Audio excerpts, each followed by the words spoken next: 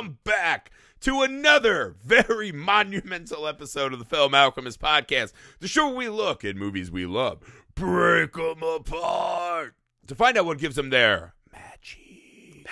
I'm your host, Josh Griffey, joined as always by my friend, co-host, and he with splatted eyes, Alex Dandino. Yeah, that's me. Wow. Strong facial acting opening for the tube. That's all called right, guys. chewing the scenery, friends. We'll get to that. I mean, yes, thank you, great acting, Lord. All right, before we dive in and close down this Fear Street trilogy, guys, a little bit of business. If you could take a second right now, please leave us a rating and review wherever you find the show.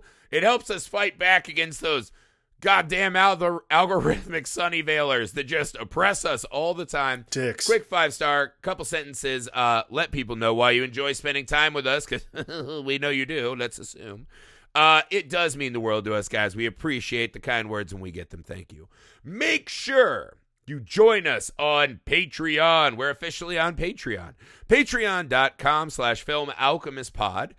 For as little as $1 a month, you can get in and join our community over there. See if you like the feels of the water on your toes, your digital toesies, right? Like LeBron James, you can just jump in and fuck shit up and not learn any lessons and make everything about yourself. That's our digital world. Wow. All right. The Alchemist verse. Neither here nor there. But yeah, and if guys, so $1 a month gets you in the door. You can see if you like it. Every tier you climb after that, you get to hand select the films that you want us to talk about as part of our Patreon exclusive library, guys.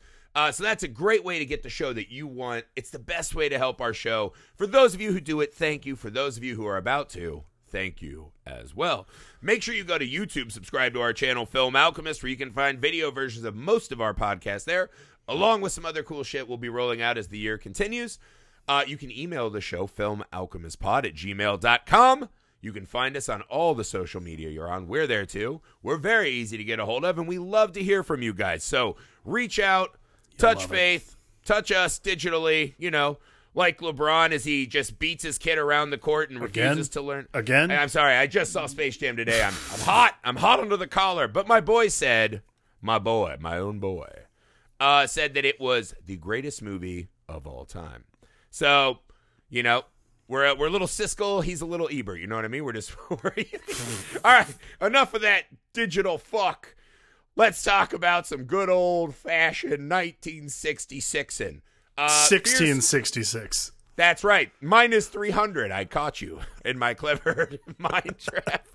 All right, guys, today we're wrapping out our trilogy, Fear Street, 1666. As you guys know, we have been joined on each of these previous by our dear friend Josh Lobo.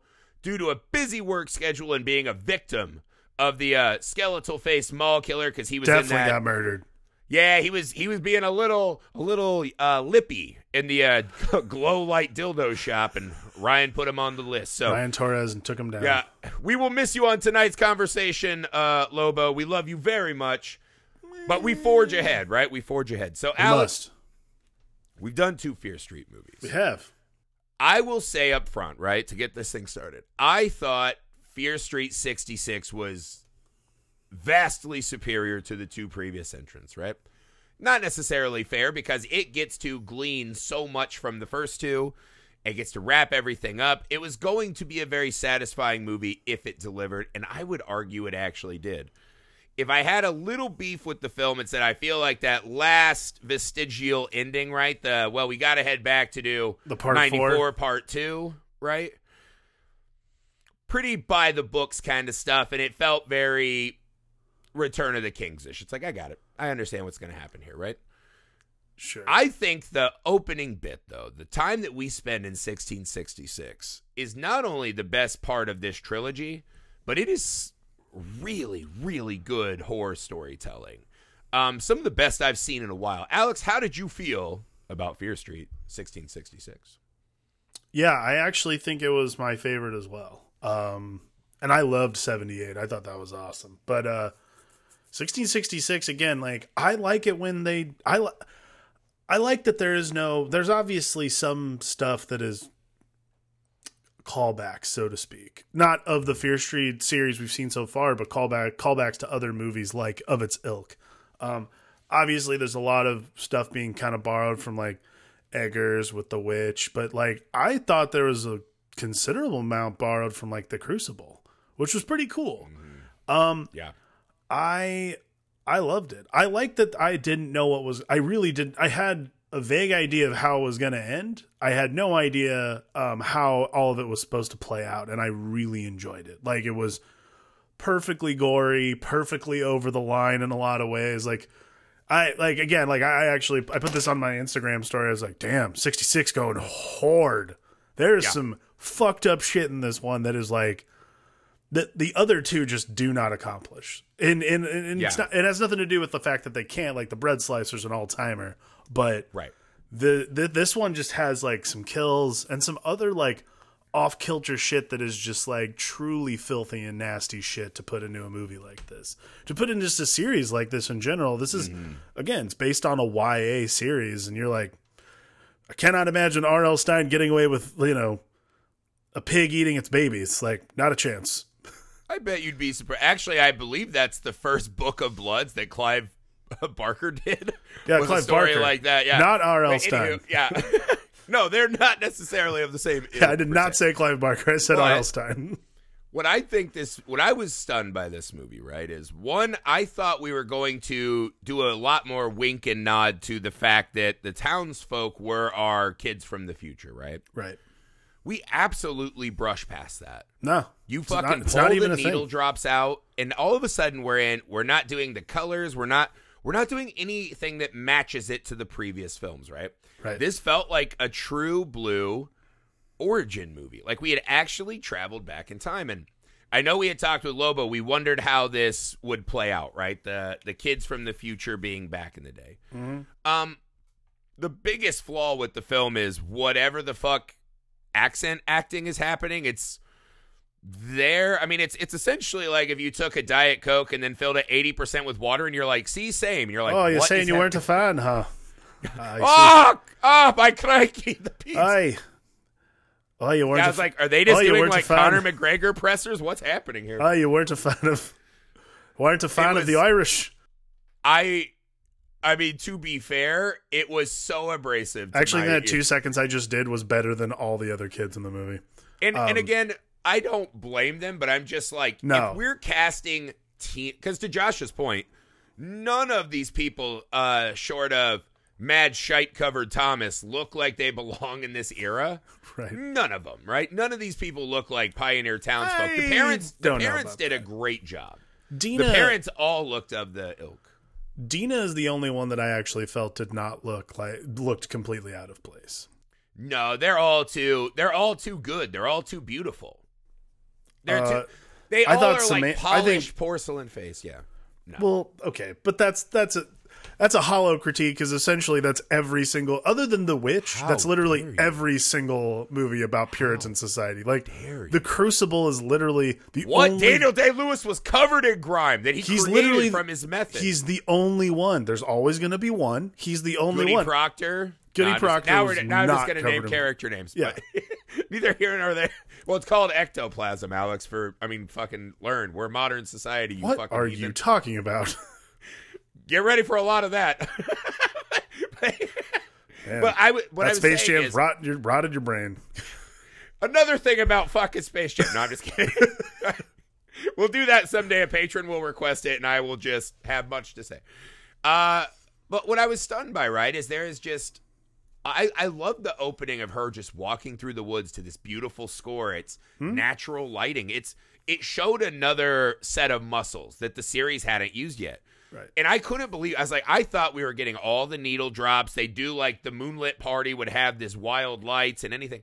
It's just a legitimate period piece. Yeah. And it captures this kind of, I know they kind of hint at the Garden of Eden analogy a lot, but there's a scary idea in the Garden of Eden. And what if you're the only two people in Eden and all of a sudden something else is there? Right. Right? Something bad happens, and who did it? That they captured this period exceptionally well, better than I even thought they would. Yeah, I think that there's no stylistic choice better than just to do what everyone else has done, essentially. And I think that's kind of it's sort of this fascinating homage that Lee Janik's done. I also found out Lee Janik's from Mentor, Ohio, which is like 20 minutes away from where I grew up. Holla! But like, it is one of those things where I really, really like that she's essentially just continued. She's done exactly what she did in 78 and 94, which is borrow from all these other great ideas and make something that's completely her own. I'll say this. I was very, very concerned when I started. I'm like, I really don't want to do the Dina stuck in 1666 trying to convince people. And I was You didn't want to quantum leap it? yeah, like I'm like, if this ends up being a quantum leap thing, I'm actually like not going to be super into it. And I loved that again, like other than the accents, everyone committed to the bit. And like there was nothing about that and I liked. This was just the beginning. Like it was just the history lesson. It's the beginning of the curse. And I was like, this is great. There's no time traveler, butterfly affecting. It's just, she is just giving us the story as it unfolds. No, everything's up to par. The voice acting or the accent acting was horrendous. Aye. But I'll be honest, it didn't hurt any performance. Like once your ear adjusts to it and you're like, all right, we're just going to fucking do this. It's fine. Like they're all. No one's doing a distracting thing. Weren't you excited to see these characters back? I honestly was excited when I would see them rolled out. And there's another fun thing that this does, right? Well, it doesn't play as like a Quantum Leap Back to the Future conundrum movie, right? Dina is not there as Dina trying to alter and detect. She is just living an immersive experience, right? Right. I thought there was some really interesting implications of this, though, right? That seeing all of these people, that perhaps we're seeing why certain people in the future were chosen as victims, why certain people are there, and they keep rebirthing here, right? Why do they look the same? There is a hint at, because it's the strange thing that they just don't address in the film, right? Why is, because she's in Sarah Fier's body. We see her as her inner person is, but we also see Sarah Fier's face sometimes, right? Yeah. Her brother Josh is there, and this is a very white family. So I'm assuming Josh did not look like that in that time period, right? Right. So these are things Dina's bringing, but you have to start asking yourself why. And I know what everyone's going to say, you cynical bastards, that it's a casting, production, whatever. Well, Try I to said think that. of it. Well, I understand. But like I said, thematically, King cynical bastard. No, I'm saying, but assume that it's a choice, right? I mean, thematically, the way I would interpret it is that Dina is interpreting her experience as Sarah Fier is interpreted as she's experienced 94. Like to me, it's not this. To me, the movie they do this by just making Dina Sarah Fier rather than like she can see Sarah Fier's reflection. So of course, the reflection of these other people is going to be people she's familiar with. So to me, it made total sense that people we've seen before wind up in this village because, quite frankly, like there's no fucking way that what's the Solomon. There's no fucking way that Solomon Good is there's no way Solomon Good looks exactly like he does in 1994. That's it's just impossible. Not only that, but every fucking generation. Yeah, it makes no sense. But that's okay because of course that is Dina's interpretation of the past. That's what she's experiencing, but she's not experiencing it like we've been saying is in this quantum leap way. She's experiencing it as history unfolds. And I think that's the key. That's the key element here is Dina learns from the past rather than trying to change the past itself. Because that was the thing that I was like, please don't. I was not going to be able to sit through a movie where they're just like, oh, let's change the past. Let's change what's happened. Yeah. Like, it invalidates so much great storytelling. And I really enjoyed that it literally is about learning from the past so that you can change the future. Right. I agree. There was a part of me that as we got back to 1994, you're like, oh, I'm excited to be back with Josh and Dina in modern times. Right. And real fast, that bit got kind of tiresome to me, right? You're like, I know exactly what's going to happen every second of this. It's not really that. All right, like we've already done this movie. We've done the better version of this as the opening of the trilogy. So a part of me was like, what if we had just stayed in 66? But I agree with you, by leaving it as its own little heart of the film, you know, no pun intended, right? Just leave it there in the center of this trilogy as its own standalone bit. And then just go tie all your knots, you know, afterwards and hope that that opening was strong enough to carry us. Right. And I think it was, man. I think so too. It just really worked. And again, I think there's that fun kind of possibility of a Twilight Zone thing that maybe these people, because of this compact with the devil, these are unfinished souls and they just keep being reborn into this meat grinder, as they say. And I thought that was kind of fun, right? That Mad Thomas eventually becomes Thomas Slater. And as he's beginning to turn his life around, he is turned into the Camp Nightwing Killer, right? There's a fun extra layer you can play with there. Absolutely. The thing I will say about this, right, and this is what I fucking love this about this movie, is I've always maintained that there's nothing scarier in any movie, right? You can never find anything scarier than scared and dumb human beings. There's nothing in any movie. Cthulhu, Pinhead, nothing is scarier than the people that you live with, right? That, and this is a small fucking village, right? This Union town. Yeah. You would know everyone's shit so personally, been raised your whole life with these same people. And they capture that pretty well, this idea of, oh, fuck, those people are the ones who now are going to turn on you. And because of nothing, because one boy with a tiny boner is like, yeah, I'll go in on him, you're going to fucking die. And your family's going to fucking die. Right. They capture that we are in the wilderness alone, in that contagion of fear. There is nothing scarier to me in any film, right? It's like that, and you know that you're sane and everyone else thinks you're insane. Yeah. Those are like the two scariest things, right? I mean, it's mass hysteria is always the scariest thing. There's never a movie, there's never a story. I mean, I was just watching, I think I've said I'm a hypochondriac on the show before. I like still watching medical shows. I like watching House. That is weird to me, yeah. And there's an episode where... That'd be like me just watching Man on Wire over and over again. Yeah, I don't know what it is. It's some weird sort of form of masochism. But, like, I was watching an episode where he watched, like, everyone on the plane. He was on a plane and some guy felt sick. And then everyone else started feeling sick. And he figured out that everyone is literally just sick from mass hysteria. But that is much scarier, is that people who appear smart, appear level-headed, appear like they can hear the truth and not freak out about it, absolutely cannot. There are so many people in this world who are fundamentally, like, feel buttoned up, that will absolutely assign like, it's a sign of villain, especially in the 1600s. I mean, a Puritan society who were always looking for the devil somewhere.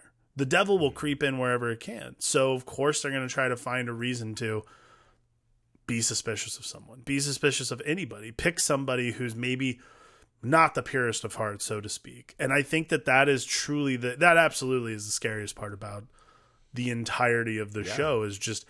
It's not that people get killed. It's not that people get chosen to be killers. What it is that people throughout the series, not just in 1666, but 78 and 94, have this sort of predisposition to hating somebody for something other than, like, nothing other than just being on another zip code. Like, it's bizarre. Yeah. And no one wants to hear anything else about it. It's a fascinating right. like, thread that runs through all three movies. Yeah, and the thing that separates this from something like what really happened in Salem or the Crucible and shit, right, is that there is actually satanic interference in this one. So it somewhat excuses the hysteria, because you're like, there is an entire blight that's happened. I still want to know who fucking killed her dog. Like, that made me really mad. I'm like, so you're so mad that she's just, you know, going down on some girl, you're going to murder her fucking dog and, like, start doing satanic shit? Anywho, it's just great, but all this insane shit does start happening. Right. What they do, so you could say that's not quite as scary as, you know, just people losing it over nothing. But I think they bring it back in a really awesome way, man. I love the idea of, because Hannah has a scene, but then Dina has an even better scene, right, as Sarah, where she confesses to Solomon, and she's like, I was born different. I have been wicked, right? Like, my own father says it's me. And you watch them, the people that know they did nothing wrong, know they did not invoke the devil. They say, right, you can't do it by chance. You have to make the offer. And they know they didn't do that. But because of the world they live in, and for feeling good about it for even but an evening, they feel like they may have actually caused this shit. Absolutely. In the scene when Mad Thomas is in the square ranting, who's let sin into union? Who's perversions? And he looks at Dina, right? Mm-hmm. And she drops her eyes to the ground. And I was like, that is such a powerful moment. Yeah. Because this girl, for half a second even if it's not, it's, she recovers or whatever, she thinks it's possible that by pursuing love and what she felt in those woods and has felt seemingly for a long time for this Hannah girl, that made her think that she brought desolation to the village is a startling realization. Well, I think the other thing that this is the thing that actually struck me the most about that scene is that everybody believing Thomas. Like, Thomas is literally like the shit-covered drunk walking through town yelling at everyone. And he gets drunk and seemingly jerks off in the outhouse? Like he's constantly going against God, according to the Puritan doctrine. So it's like, it's a really fascinating thing that the townspeople will listen to him and not go, this guy jerks off in the outhouse and is wasted all the time. I have no thing. Like, if it was the actual pastor saying it, it'd be a very different story. Like, it was Samantha. I don't think that's what her name is in 1666, but Samantha's father saying it'd be very different. But the fact that everyone's willing to listen to this guy who has done nothing but cause problems and bring sin essentially into the town, that's the scariest part of all, is that it doesn't matter where the information came from. If the information scares you, it must be true. It's a very peculiar right? And this is the weird thing. This is kind of why religion has functioned like this for a long time. Mm-hmm. Religion is our safety blanket against a big fucking cruel, uncaring, seeming world of chaos, right? Right. If everything that goes bad, right, a child dies and you read about that, everyone's first reaction is, what the fuck? And inevitably you'll hear someone or read a comment, God has a plan for all of this. And you're like, God's plan was for this 3-year-old. You know what I mean? But for some people, that offers this safety blanket, right? Is that I don't have to keep staring into the abyss because that big guy up there, he knows what's going on and he'll shepherd for me, right? And this is a pretty sincere distillation of that concept, right? Is when the whole world's gone mad, right? When all your crops are blighted, when this dog has been murdered in the well and the food's poisoned, the pig's eating her own babies. And then when you get to the absolute fucking nightmare for every parent, right, is what happens at that church. Just every person. Oh, right? Jesus Christ. The thought of seeing something that heinous, right? This absolute depravity, your foundation in the world and reality you live in can't help but crumble. Right. And so if there's someone who's telling you, hey, look over here, this is what you're feeling, just accept that it's true and act on that, it's easier than just imagining this man of God, this whole religion you believed in was false and he just murdered kids, right? Right. And again, I know there is actual satanic magic, but again, they humanize it very well. Right. And and that's the crazy thing. I was watching that and I was like, we're still like that, right? Mm-hmm. You can just look at Facebook comments and you're like, we still have people that absolutely live based on their own prejudices and what they want to believe. And we still have people that fucking argue about the earth being flat in 2021. Right. Like, insane shit still is believed all over the place because that's what we want to do as humans, is bend the world to what we want it to be. And that is always ripe area for horror. If two people aren't living in the same reality and don't believe the same facts, that's a horror movie. Absolutely. I mean, that's what this movie is. It's what it functions on better than any of the other installments, is that it functions on the fact that no one else believes that this is real. No one else believes that there is something else afoot. Like, I think that's like the really important thing about Mary Fear's character, is that she feels something else. She feels there is something else in the wind, and everybody else cannot be bothered. It must be simply because either Sarah Fear's a witch, or God is punishing us. Those are the only two options. And I think that's a really fascinating thing about Sarah Fier's character. And as we find out, is that her, again, I absolutely love this, the twist, which I think a lot of us could see coming. But the part of the twist I was not expecting is the martyrdom of it all, is this like really meaningful and emotional, like almost like Joan of Arc moment. Like, oh God, yeah, that scene is fucking incredible. Powerful. Yes. It's so good. I mean, and I was like, I was trying to figure out why Dina kept seeing the real Mary Fear like in her reflections, or like why like she would have these moments where the real Mary Fear would come back. And I realized the only reason, and like I'm sure there's another like thematic reason for it, but the best reason I could think of was for that very scene when it cuts back to the real Mary Fear and she delivers that like fucking banger of a soliloquy right to like Solomon Good's face, just like, I will fucking haunt you. Everything about this is like, it's a really well acted moment. That whole, like, it's awesome. It's my favorite of all the chases, all the cave dwelling, all the haunted house stuff that's gone on in the Fear Street series so far. That cave beat is my favorite one by far. It's like, this is such a this is a weird thing to say, but we've talked about this before on other pods. This is the geography of this is so well laid out. Like, I don't ever feel it's a weird thing. I was just having a conversation with a listener named Jason. He's like, did the geography confuse you too? And I was like, yeah, man. I really was not like thrown off in the modern world. It did, because I was like, so the caves are at the fucking shitter and the clubhouse of the camp, but now that's where the Goods mansion is and the center of the mall.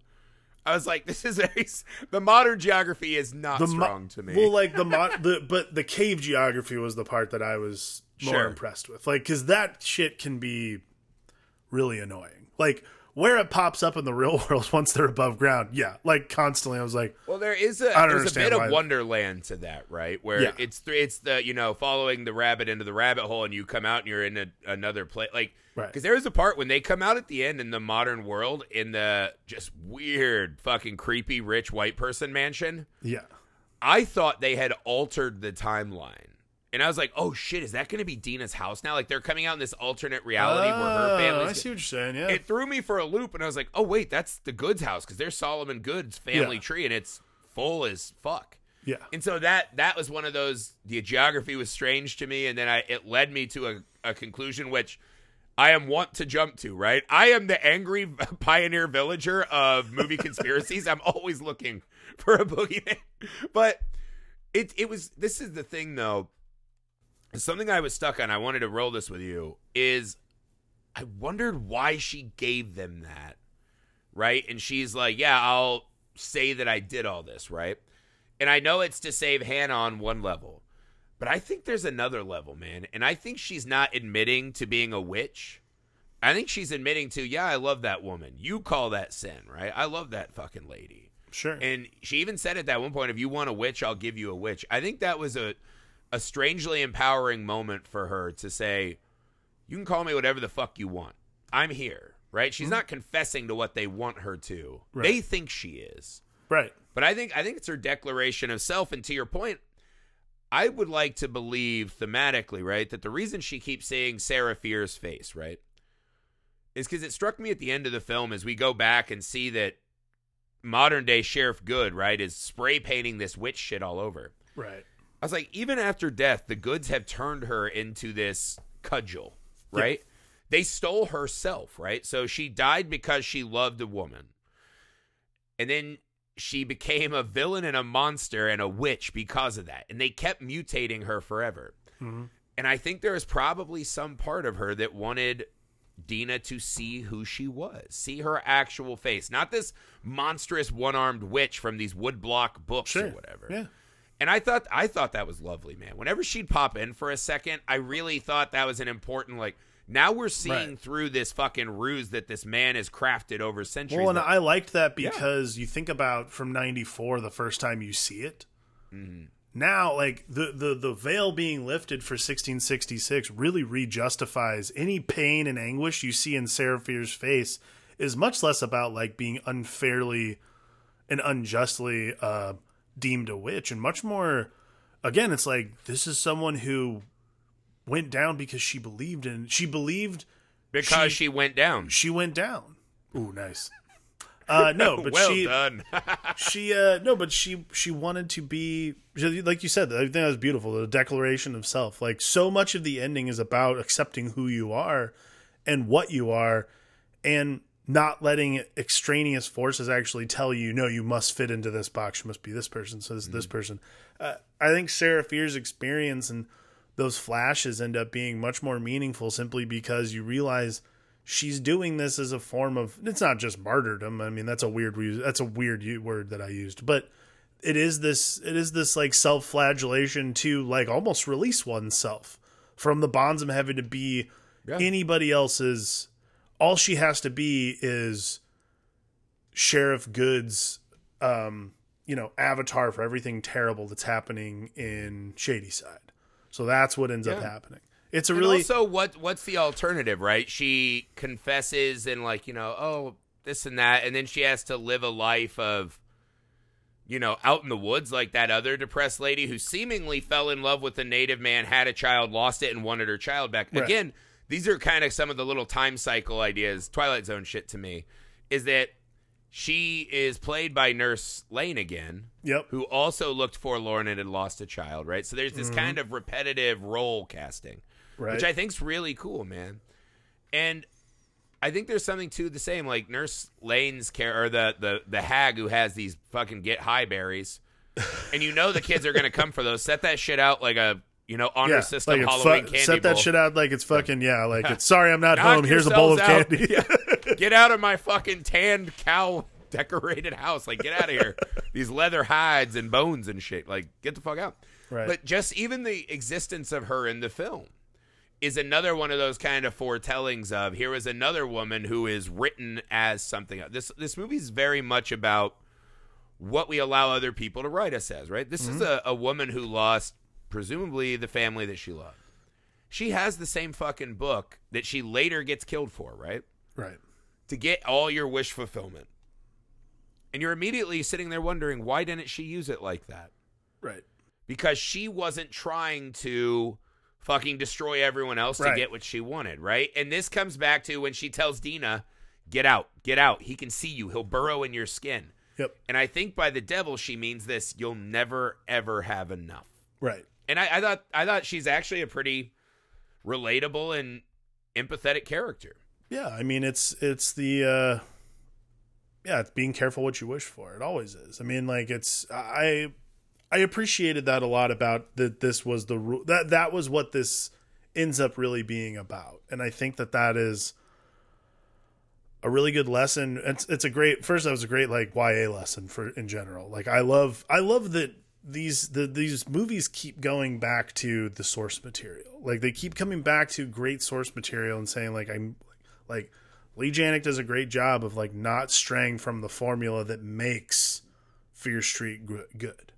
That makes Fear Street what it was. Like again, like I don't have to have read it to know that this is exactly what the intention of Fear Street is from R.L. Stine's perspective, because I've read Goosebumps. Goosebumps is the same thing. Be careful what you wish for. Every single story in that is a be careful what you wish for situation.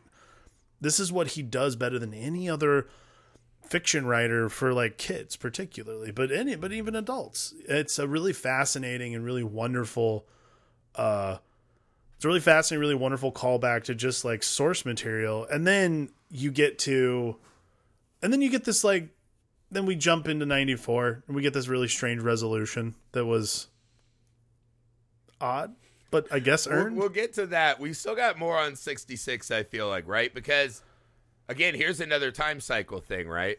Did you love the irony of the modern Sunnysider or Sunnyvaler, who is named Peter, begins life as a pioneer who can't control his tiny erection? Yes.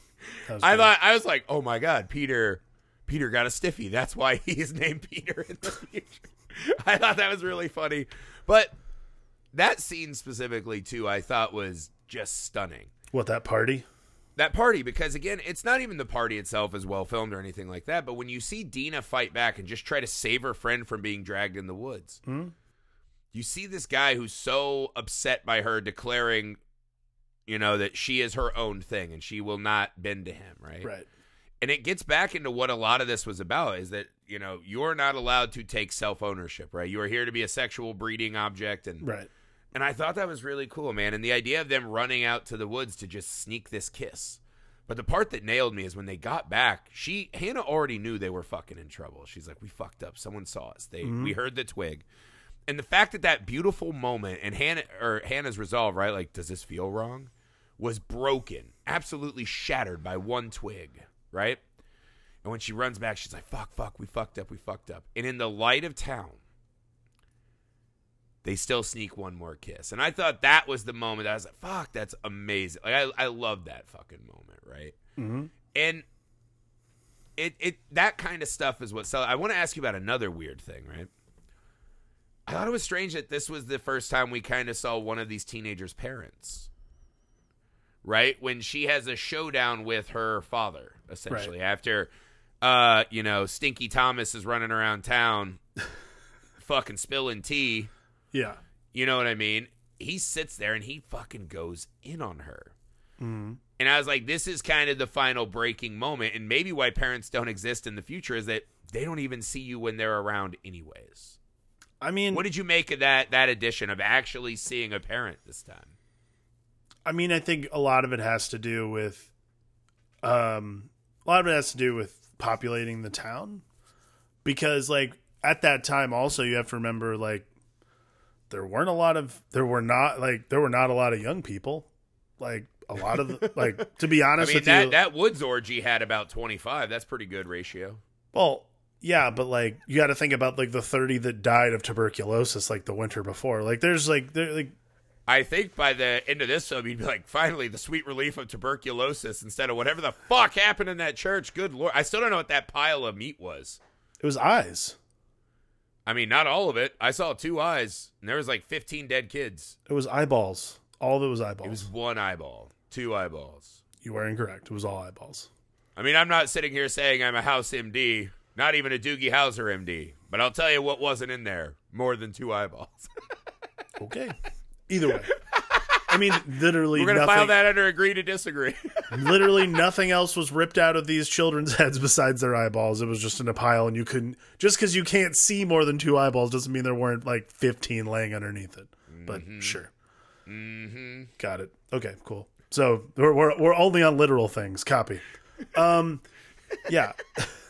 I would have never guessed that this became like the bone of contention between us and the pod. What was in the meat pile? It's like the dumbest thing for. Admit that was a hot dog pile. It was all the bits. Oh my god! They used to tell us it was hooves and assholes. Can I finish answering your question if I just admit it was all hot dogs and 2 eyeballs? Is that yes? Right. There you go. It's yours. Be a gentleman. Be a gentleman. Ugh, Jesus Christ! Just the most annoying thing about this podcast. Yeah. So like. The reason I think that there's more adults in this one is because the judgment and the cursory judgment that comes from this time period always comes from figures of authority. And figures of authority are never fucking quarterbacks or athletes or anybody important other than parents. Your parents' love, your parents' belief in you, your parents' trust is all that matters in this time period. And for them to, especially in Mary Fear's case, because she seems like she's the one who's taking care of the house. Like Sarah Fear. Who's Mary Fear? Sarah Fear. Sarah. Gotcha. Okay, I was like, did I miss something? All right, no, Sarah Fear. Sarah Fear's whole thing is she still is the only, like, she still is much like Dina, taking care of the house, making sure the pigs are fed, so on and so forth. She's literally birthing the sow in the fucking opener, which you're like, all right, there's a very capable woman here. So for me, what's important and what you have to like the reason the parents are so important for 1666 is because this judgment, this summary judgment about who these children are comes directly from their interpretation of what their parents believe in them. Yeah. Well, that's something that they do with Hannah's mom, right? Where because she says the same line she says at the end of 94. You won't be happy until you've ruined her life, right? Or what she says on the phone. again, kind of this time cycle idea, right? And she throws her out, and she's like, you're a perversion. I'll not box your bleeding head off, blah, blah, blah, whatever the fuck she's screaming out. Right. And she looks around. What is really scary to your point, though, right, is like the idea of the adults looking at all of these kids as just potential send vessels, which, to be fair, that's what they are. That's what we are meant to do. Our bodies are just saying, stick yourself into things and, roll around in, troublesome filth and, jump off high things. That's what kids do. I had 2 sons. That's exactly how their brains are wired. What is dangerous? Do it. Right. What becomes funny is we see that authority begins to creep out really easily, right? Because we see not only Stinky Thomas, but Rock Hard Peter are the ones that they're essentially the Jar Jar Binks of this film, right? They get to cast the final vote that sends the Senate spiraling into the Galactic Empire and, all hell breaks loose, right? And Nerd. How dare you? Sorry, I didn't know you were such a prequels fan. My bad. All right, pod's over. Let's just fucking pack this up. There's nothing left to do. No, I'm just kidding. But what I'm saying is, it's strange though, right? Because to your point, right? There are authority figures. You see that Solomon Good, even though he's this shitty backwoods terrible farmer, he holds rank. When he walks into town, people listen, right? Same with his brother. Same with the pastor. Right. By the end of this, right, because people are scared, now Stinky Thomas and Rock Hard Peter are casting the final stones that send us spiraling. Right. And one of my favorite visual beats in this segment is when, after Peter's like, I saw her riding a fucking, boning a red goat and they were licking each other up and whatever yarn he's spinning. Whatever insane and thing Stinky Thomas is just like, yeah, as if he wishes he was in the outhouse fucking handling himself. And that's all it takes, right? And they've all accepted now. And Solomon Good even closes his eyes because he knows that's it. That's enough to convict these women. Mm-hmm. And so the 2 fucking biggest dipshits we see in the series completely send us out of control into what everything else will become. Because these 2 fucking disgruntled men are able to do this. Right. And I thought it led to this bit, though. That's what I was saying. The visual bit that I loved. Is then you get this montage of all of the fucking old guys like, I saw Hannah Miller, I saw Sarah Fear, and they didn't. It was only young invite only, right, for the Woods orgy. They were not out there, but they said they saw him. Right. They knew they had seen him, and if they didn't see him in the woods, they'd seen him some other time. They just didn't realize what they were seeing. Right. And then we cut to everyone slamming their doors, right? The small village called Union, a little on the nose, closing each other out. It's time to fucking divide and destroy. And I was like, that so perfectly encapsulates the horror of this segment. Yeah. We have danced around it, but we have not talked all the way about what an amazing set piece that church was in the middle of this. Yeah, it was pretty dope. Are you talking about, you mean the actual? Yeah, actual, because here's the thing that, it's so well edited. I think that was the thing that really struck me, is you can do one of those bits and it'd be swept under the rug really quickly. The reason we've danced around it is because it's such a phenomenal set piece, but it's also just so well paced to get there because it's coming. I think this is the really cool thing about this section of the Fear Street trilogy is we know it's coming. We've seen these images 3 times over in each of these movie so far. Mm-hmm. So we know what's about to happen. What we have no idea of is really what's about to happen.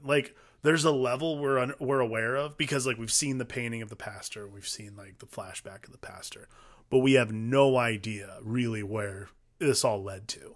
Oh yeah. And the editing between the mother screaming and the doors getting wedged open, everything is just perfectly balanced and perfectly laid out. So finally, when the reveal happens, you're just holy shit. Again, Fear Street 66 goes fucking hard, dude. there is absolutely no holding back, and I love it. They saved the best for last, man.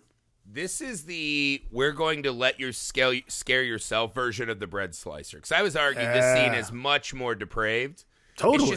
Because it just exists in this theater of the mind as, how did he kill all these kids without them making a sound? How was he doing it? Did he line them up? Were they fighting? And the fact that they're just sitting there, there's so much horror imagery. And watching, I'll tell you the bit that I really latched onto was Solomon walking in. And there's this moment where he collapses to his knees.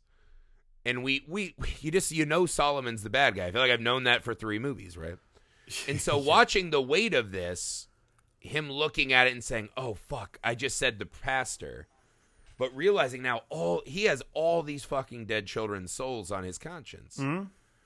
And that makes it extra fucking scary. And then watching the mothers run in and Josh gets killed, which I never wanted to see in any movie. And it was horrible, right? All these fucking kids are dead, and it's terrifying, man. Yeah. And the moment where Solomon is taking the weight of this on, right? Mm-hmm. And then he's trying to stand up, and it makes that scene scarier when they're having the town meeting and everyone's yelling. Is because Solomon's like, "Where's your proof? Tell me." Because he fucking knows he did it. He knows, yeah. This is not a Mr. Smith Goes to Washington. This is what had happened was, right? Mm-hmm. It was me. But he can't say that. And then it makes it even scarier when he saves Sarah, and just because he says, get the fuck out of my house, they accept that he can't be the bad guy because he's good. He's the good man, right? Right. And when him and Sarah have their showdown in the cave, and he's like, what's a soul every now and then? She's like, 13 fucking kids died. Yeah. And he's like, oh, well. And you see that this is the kind of man, right, that as we've seen him as this paragon of the community, he is so easily able to write this off as, I was owed better. I moved out here because I know this land is fertile and it didn't work, so I fucking killed this witch and I got the book and I'm willing to fucking destroy the pastor and fuck everyone else, you know? Mm-hmm. You can be a part of it. No one wants you. And it's insidious the way he turns so fast. And you're like, this is a man who's been writing this narrative in his head for a long, long time. And it, again, to your point, it just plays out perfectly. I mean, it's the guy. I can't remember his name. The actor's name is Ashley Zuckerman, the guy who plays Solomon / Nick Good. This guy is turned in a performance that's just like absolutely haunting. Like he's so very like it's very middle. Like there's very middle of the road the whole time, and then when they're down in that cave. Just echoing any kind of emotion because he's been so straight and narrow the whole time. Terrifying. Like, truly terrifying. Like, and then, like, it's not just that then, like, yeah, and then listing out the reasons for why he did it, you're like, holy shit. Like, not only is this guy terrifying, he's also out of his fucking mind. Like, it's a really fascinating performance. It's again, like, there's just not a bad, like, there's shit you can nitpick in this one, but honestly, man, like everybody just turns in their fucking A game. It's so good. Yeah, the only nitpick I have besides the accents is just that when we end that segment, it's so strong, it's so poetic. It tells me what I already knew is that Sarah Fier was going to be the victim. Mm-hmm. Seeing Hannah cry at the fucking sight of her hanged, it's so beautiful and powerful. The cut to 1994 Part 2. I just felt like I wanted to turn it off. It's a pretty harsh juxtaposition. Because, again, we just have done so much beautiful storytelling. And now I know all the pieces. I know good is bad or good is evil, as they say. Mm-hmm. And I know that in a story like this, a young adult story that teaches us the reason that young adult stories are be careful what you wish for is because what they're trying to tell us so we don't all become fucking mass murderers when we are grown-ups is that there's no way that this is ever going to just be easily okay. Everything is hard and horrible and takes a lot of work and time. Yeah. There's no quick fixes, right? And they're not wrong. And so I know that Sheriff Good's going to get punished. And I think the difference between this and 1994 is I never felt unsafe for any character, right? Mm-hmm. I knew once they brought in the guy from the police station who is really funny and awesome. I love that bit. I knew he wasn't going to get killed. You're like, they're not going to kill him. I knew they weren't going to kill Ziggy because she's here to avenge her sister. So you're like, what am I watching this for? And then we're redoing the mall and the blood gag that we've already done 3 fucking times. Mm-hmm. They did give it that awesome Freddy versus Jason Royal Rumble where they were just fucking mauling each other. And we got to see that little boy again who we both can agree. For like a second! Where's his fucking... When's going to be my time? Where's his movie, man?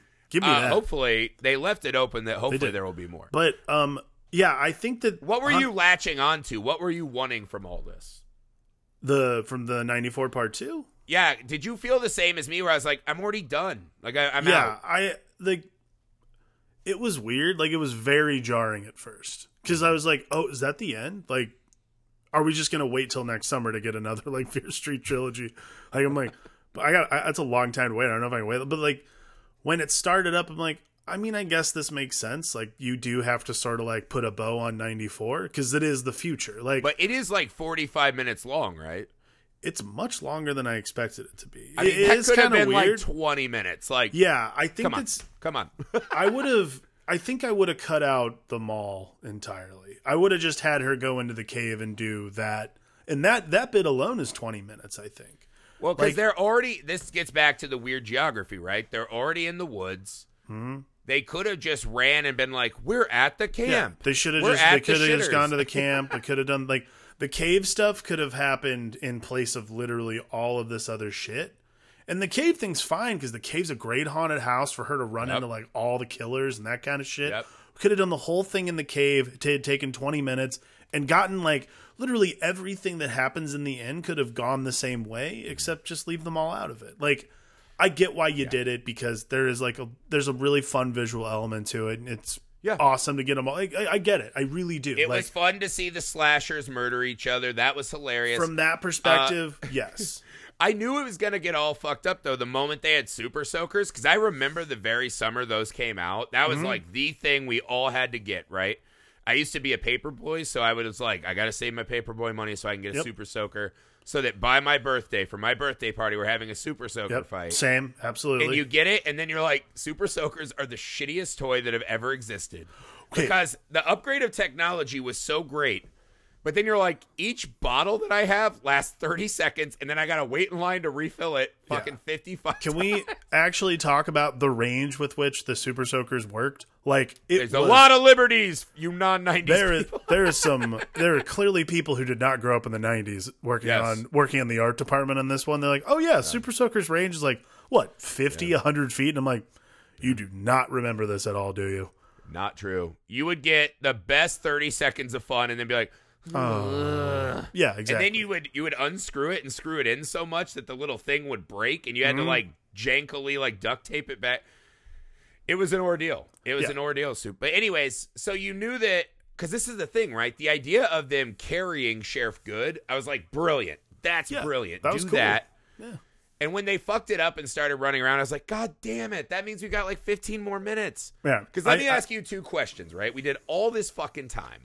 And Josh gets a heroic thing. I love the Konami code moment between them. It's so fucking heartfelt. That was nice. I liked that, and too. I do love getting Josh back, so I'm not mad about that. But as soon as they did the carry thing, I was like, that's a great way to end. No, now we're going to run around. I had two questions that they just refused to answer. Why is Sam possessed? Like, is she like one of the witch's killers? And if that's the case, she's a zombie. How does she come back? And two, why does the heart have the penance stare from Ghost Rider effect? Does Sheriff Good touch the heart and forget that his family has built their empire on blood? Does he actually feel guilty? Are we to believe the guy who's just like, I'll fucking frame you and get a medal feels guilt? I mean, like, yeah. Are we to believe that no family member of the Good has ever been like, that's gnarly, I want to touch that? I think that's... What the fuck was all of that? Well, I think that's what... I mean, I don't know. I mean, again, to me, it's just a plot device to get him stabbed, which was fine. Like, and I'm just saying, the movie was so fucking strong for that first hour that just felt so fucking lazy. That ending was so... And then she's possessed, but now she's been with Dina for 6 hours, and now she's like, oh my God, I'm in love. And she de-zombies. I was like, come on.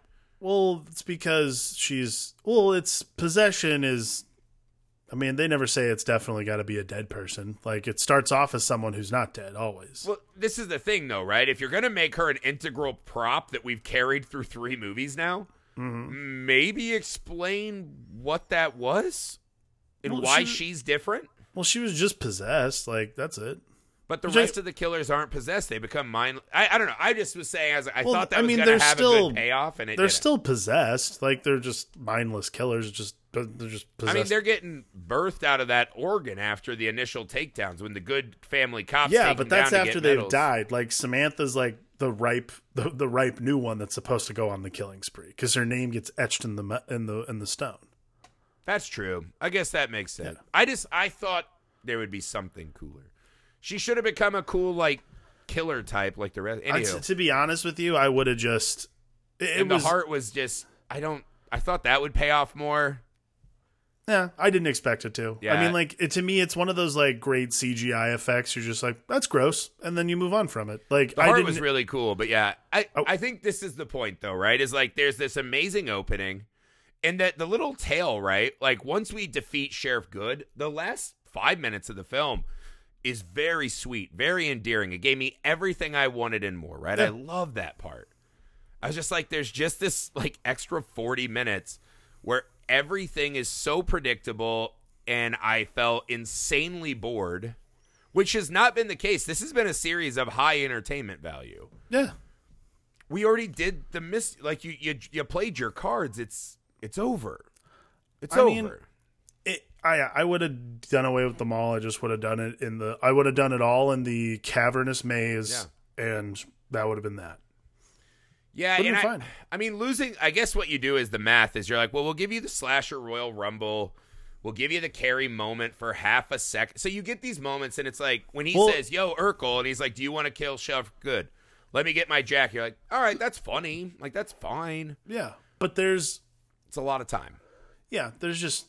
It's all like frosting at that point. Like the cake's been built and we're just like adding like extra little frosting bits on the top and you're like, all right. We can do this because we're both overweight, right? It's that thing when you're like, I've had the one cookie and you're like, but there's like 4 left in the package. I might as well just get it done so I can diet better tomorrow. Yeah, exactly. And then you just feel like shit. And you're like, why did I eat 4 cookies? What have I done? Yeah. And then you wake up the next day and you're like, I should not have done that, but damn if it was not delicious when I was eating it.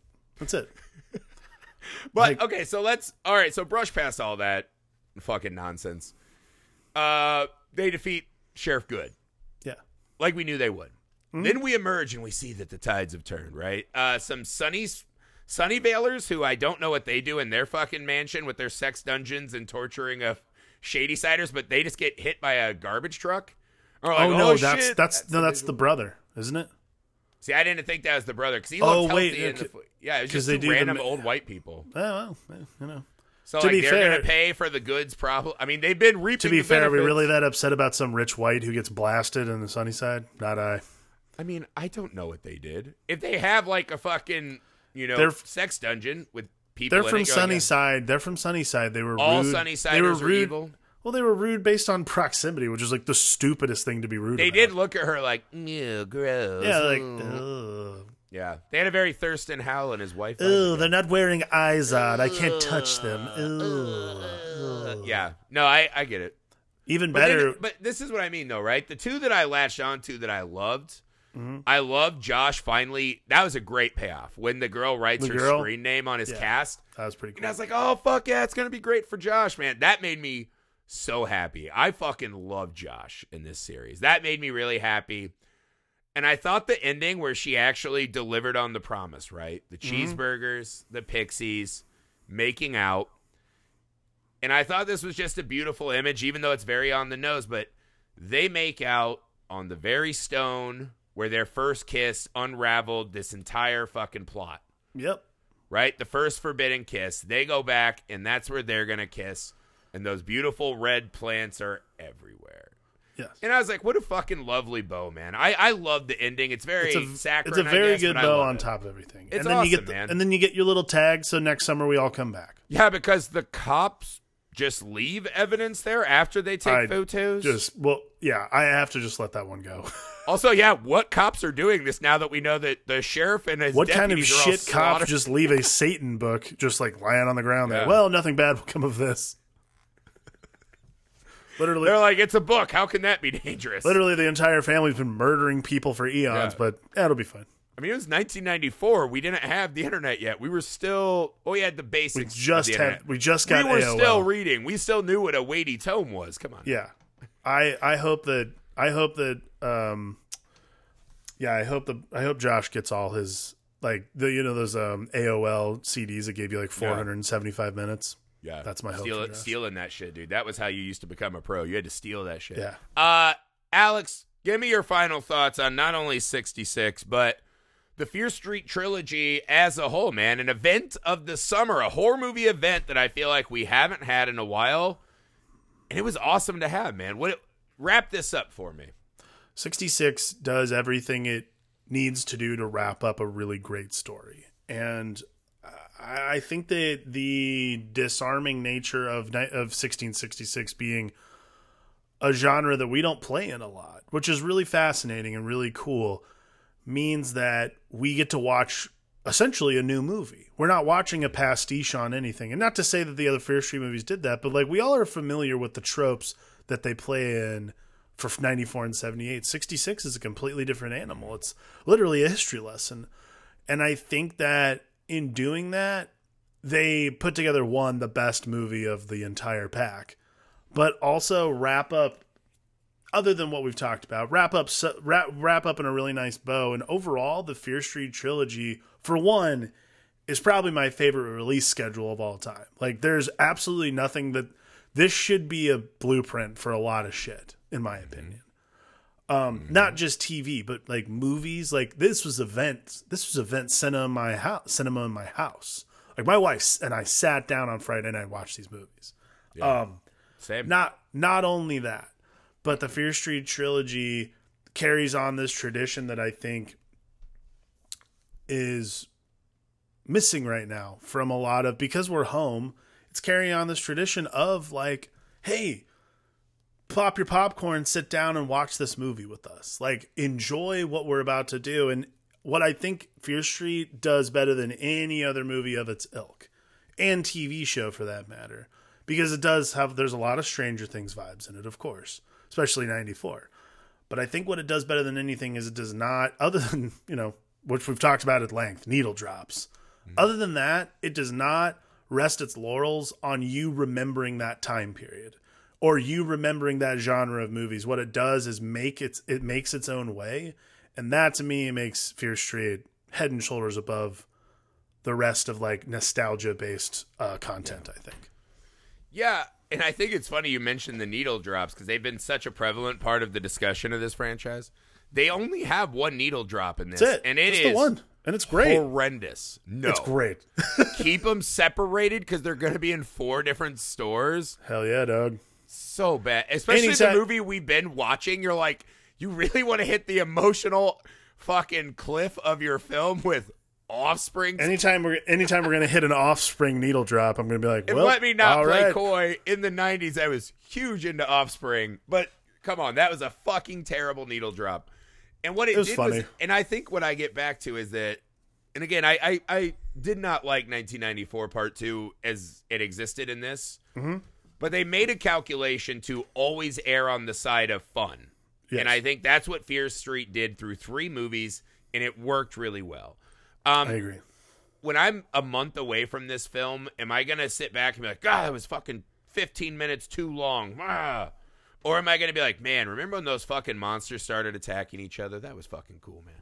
Yeah. And I'll remember all the shit I liked about this movie, which is legion compared to the gripes I had with it, right? Truth. And I think that's what they do well. And what I think 1666 did so well, right? It paired back the lighting, the nostalgia, the genres, the needle drops. It paired all that shit back. And what we got was a very still story that was absolutely horrifying with an amazing score. It was beautifully shot. Right. We just watched actual mastercraft. Yeah, and I think we've been watching that for 3 movies, but it's been a little masked by these other elements, right? To where people are just thinking that they're parodies or they're needle drops, whatever the fuck.